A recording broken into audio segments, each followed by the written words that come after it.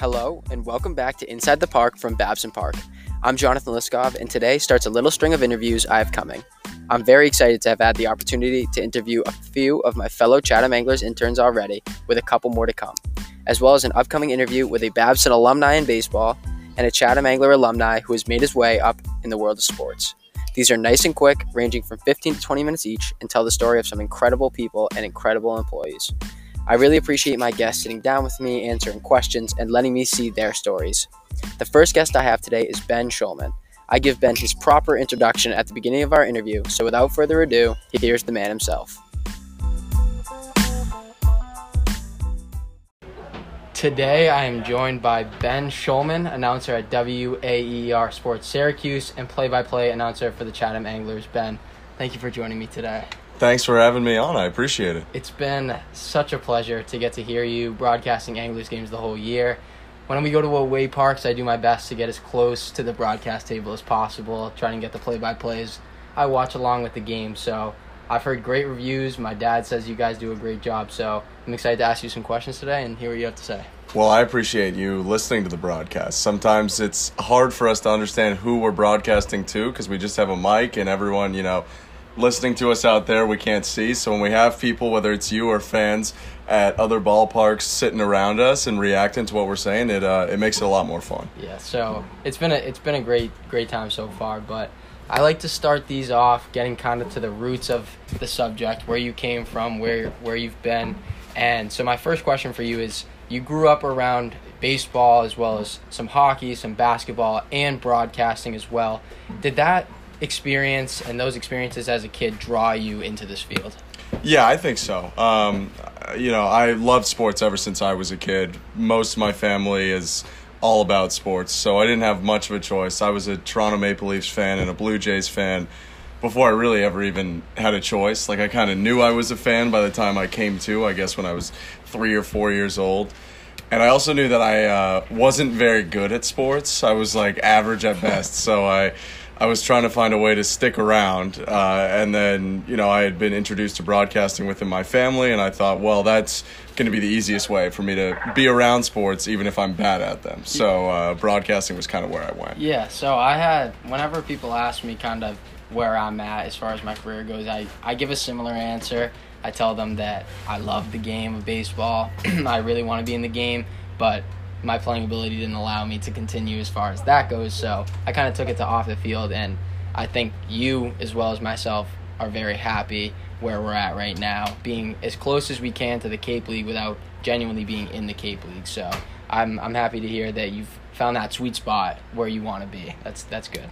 So next up, you go from your youth and your experience in broadcasting in your family, and then you take it to Syracuse, which is a renowned school for broadcasting. They've produced many great broadcasters, and they do a very good job training their broadcasters. So how beneficial has it been to learn the arts of broadcasting there?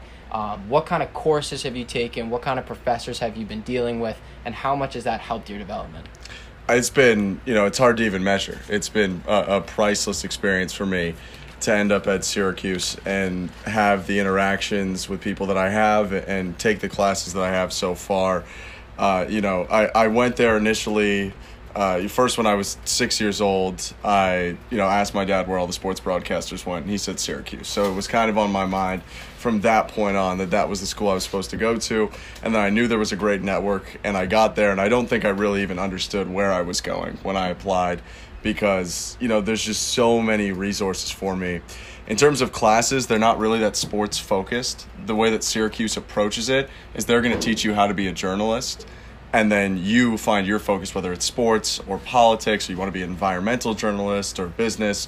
They make you minor in something, which I actually don't minor in sports either. I minor in politics, but they want you to find your niche within journalism. So a lot of the classes I've taken are more about how to write a story, how to get a narrative, than it is necessarily what to say when a guy hits a ground ball to second base. Right, more the principles. Yeah, but I think that's helpful because, I'm going to love sports and learn sports anyway. I watch baseball every day in the summer. I watch basketball and hockey and football all the time in the winter. So I don't need someone to tell me, or I don't need a class to tell me, at least, what's a curveball, and what's a slider. What I need is for them to teach me how to be a journalist, and then through other places like WAER, where we have a network and people are constantly giving you feedback and you're getting opportunities to go on the air. That's where I've learned, how to be a sports broadcaster. Right. So the mix of classes and extracurriculars has really helped me get where I am right now. Right.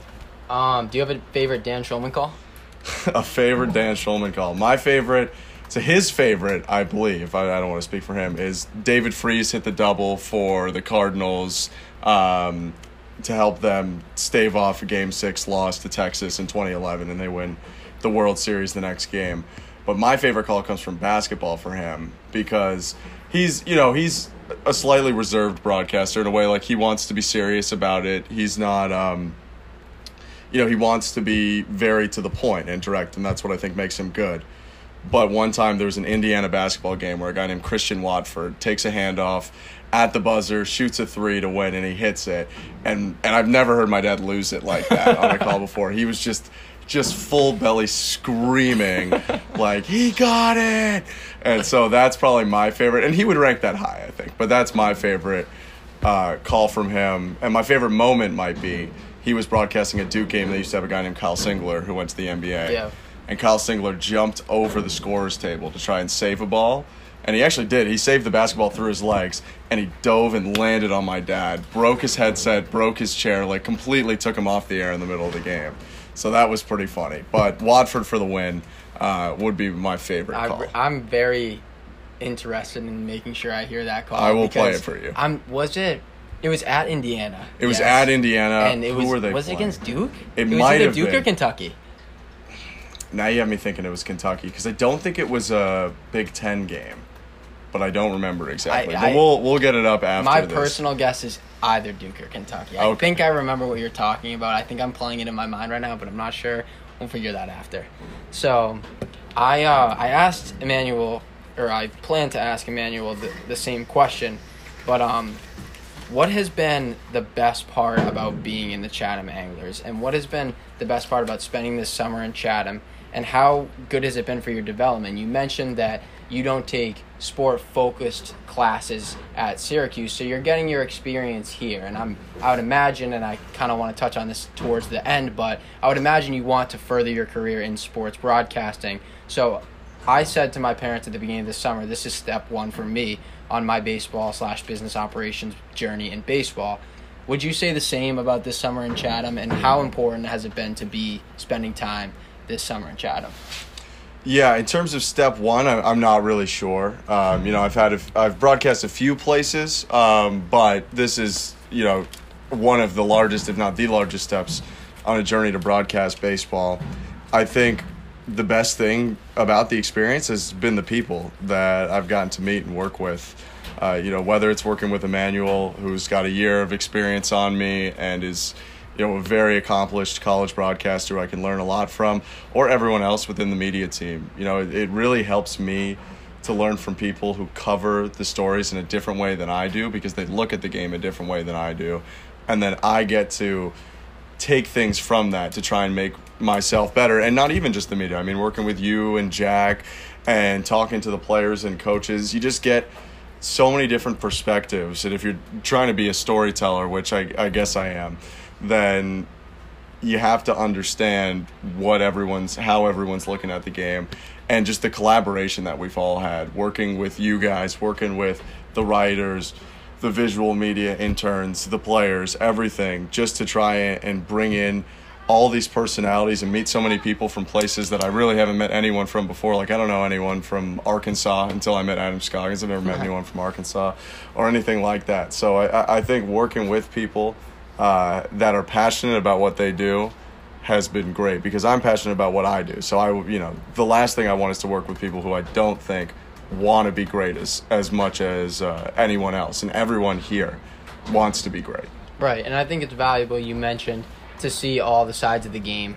Getting stuck in that kind of rut of broadcasting, sometimes you can have a one-dimensional viewpoint on the game. When you're talking to coaches and players and baseball operations interns and media interns, it's a completely different kind of lens, and you get to see into the game from all the different sides, and that makes you better as a baseball mind, and you can take that into your broadcast. I mean, there are people all around the country from all different schools that can broadcast a game very well. What I believe differentiates them is the ability to see into the game and give that insight that other people can't, and I think that you guys are well on your way, and you and E-Man do a great job at that. Thank you. So this summer in Chatham, I think I've personally heard a couple calls from you that are my favorite. Do you have a moment that stands out that's been your favorite call, and just a moment that stands out to you as well? I'm not going to forget that one. Favorite call? It's hard. You know, I don't think about the game in the grasp of how I call it necessarily. Like, I have favorite moments from the season, but, you know, the players are so much cooler than I am that their moments are better than mine. But, you know, this year the A's went back-to-back. They really needed a win at Yarmouth Dennis, a team near the top of the division. They had surrendered a lead. They were only up 1. Matt Hogan, well, Johnny Castagnazzi hit a homer, and then Matt Hogan hit a homer, I believe. And so, you know, I was just being genuine, reacting. Like, that was, you know, an incredible play for them. It's probably their biggest sequence of the year. Very important, yeah. You know, I was happy with the way I reacted to that. But it's hard for me to pinpoint one right now. I might, you know, when I go back and listen to everything again at the end of the year, I might have a more concrete answer. But, you know, hopefully my favorite call is still to come, because we got a lot of baseball left. And the team is getting better, hopefully. We're always getting better. And the best call is still upcoming. So you mentioned a couple minutes ago working with Emmanuel and a couple of the other people around the Chatham Anglers. One of the people that you work closest with is Vegas Golden Knights broadcaster Dan Duva. Yes. And he has been teaching you guys a different kind of side of broadcasting each day, whether it be an English lesson or an actual broadcasting lesson. What has it been like to work with Dan, and what have you learned from working with a seasoned pro like him? Well, it's been the experience of a lifetime to work with Dan, really. I mean, he's shown a side of broadcasting to me that I think I hadn't worked with someone intensely enough to see before. You know, you said an English or a broadcasting lesson, half the days we're learning a life lesson about how we can do something in our everyday life that's going to make us a better person, a more interesting person, and then that'll make you a better broadcaster. You know, I've gotten feedback from people before. I've worked, you know, at least remotely because it's COVID, so you can't see people that much until recently. But I've worked remotely with pros, but to have the opportunity to sit down with someone who, you know, has succeeded so much already in this industry and just talk shop with them constantly, go over from little things to just complete overarching concepts like, are you relating to people? Are you talking about what people are talking about? Or backing off to, like, you know, you should say the type of pitch it is to build suspense for whether it's a strike or not. Instead of saying strike fastball, say fastball and then strike, and then people are hanging on their seat. It's little things there, and then it's big things as well. But overall, you know, it's an experience that not many kids have, to be able to work with someone on a day-to-day basis and build a friendship with someone on a day-to-day basis that has succeeded so much within the industry. So, you know, I'm incredibly grateful for the opportunity, and it's been so massive for my progression so far, and I hope over the next 2 weeks and then for the rest of my life it still ends up being something that continues to be a great friendship and a great working relationship as well. So I have one more question for you, but before I ask that, I appreciate you sitting down with me for a couple minutes. I want to do these short little interviews with all the people around the Anglers, because like you said, I want to hear all their stories, all their insights. But the final question that I have for you, and we kind of touched on this a little bit, is after this summer, what's next for you? And if you have something in mind, what kind of advice have you gotten or would you give that sticks with you as something that you don't really forget and is going to kind of guide your progression?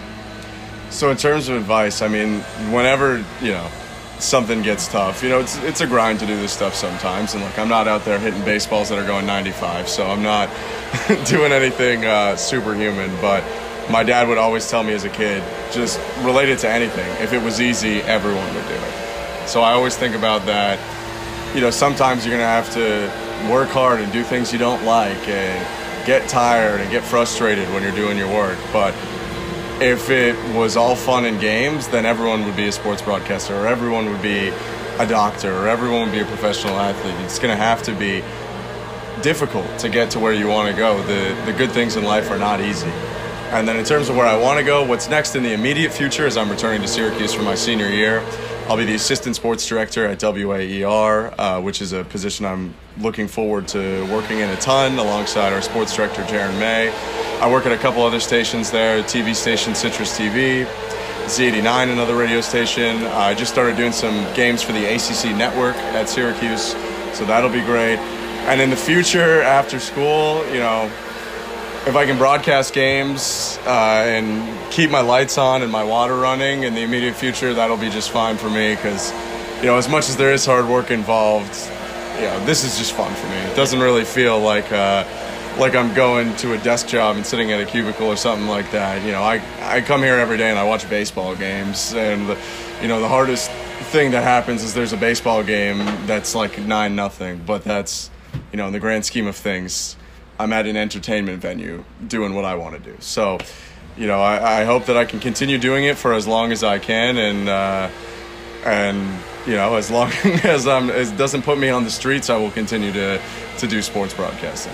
Well, it's been a pleasure to meet you this summer. I'm very excited to follow your journey and see what this has in store for you. Again, I appreciate your time. It's been a pleasure. It's been great. I can't wait to hear the best calls yet to come for the Anglers this summer. Hopefully they start playing a little bit better, but as I've been saying all season, I think it's going to come, so we'll see. But I thank you again. Thank you. And when you're president of the Yankees and they have an opening in broadcasting, I'll slip my resume in and we'll see what happens. It's going to be hard not to thank you. I appreciate it. I'll see you. All right.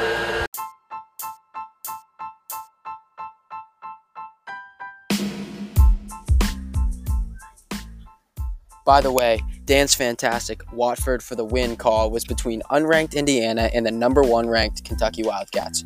Ben was so much fun to interview, and believe it or not, he's even more fun to talk to off air. I really have been so happy to get to know Ben and hear his voice cover Chatham Anglers baseball all summer. And as I mentioned in the interview, I can't wait to follow his journey and hear his upcoming best calls. Thanks for listening, and stay tuned for more Chatham Angler interviews this week. Until next time, I'm Jonathan Liskov.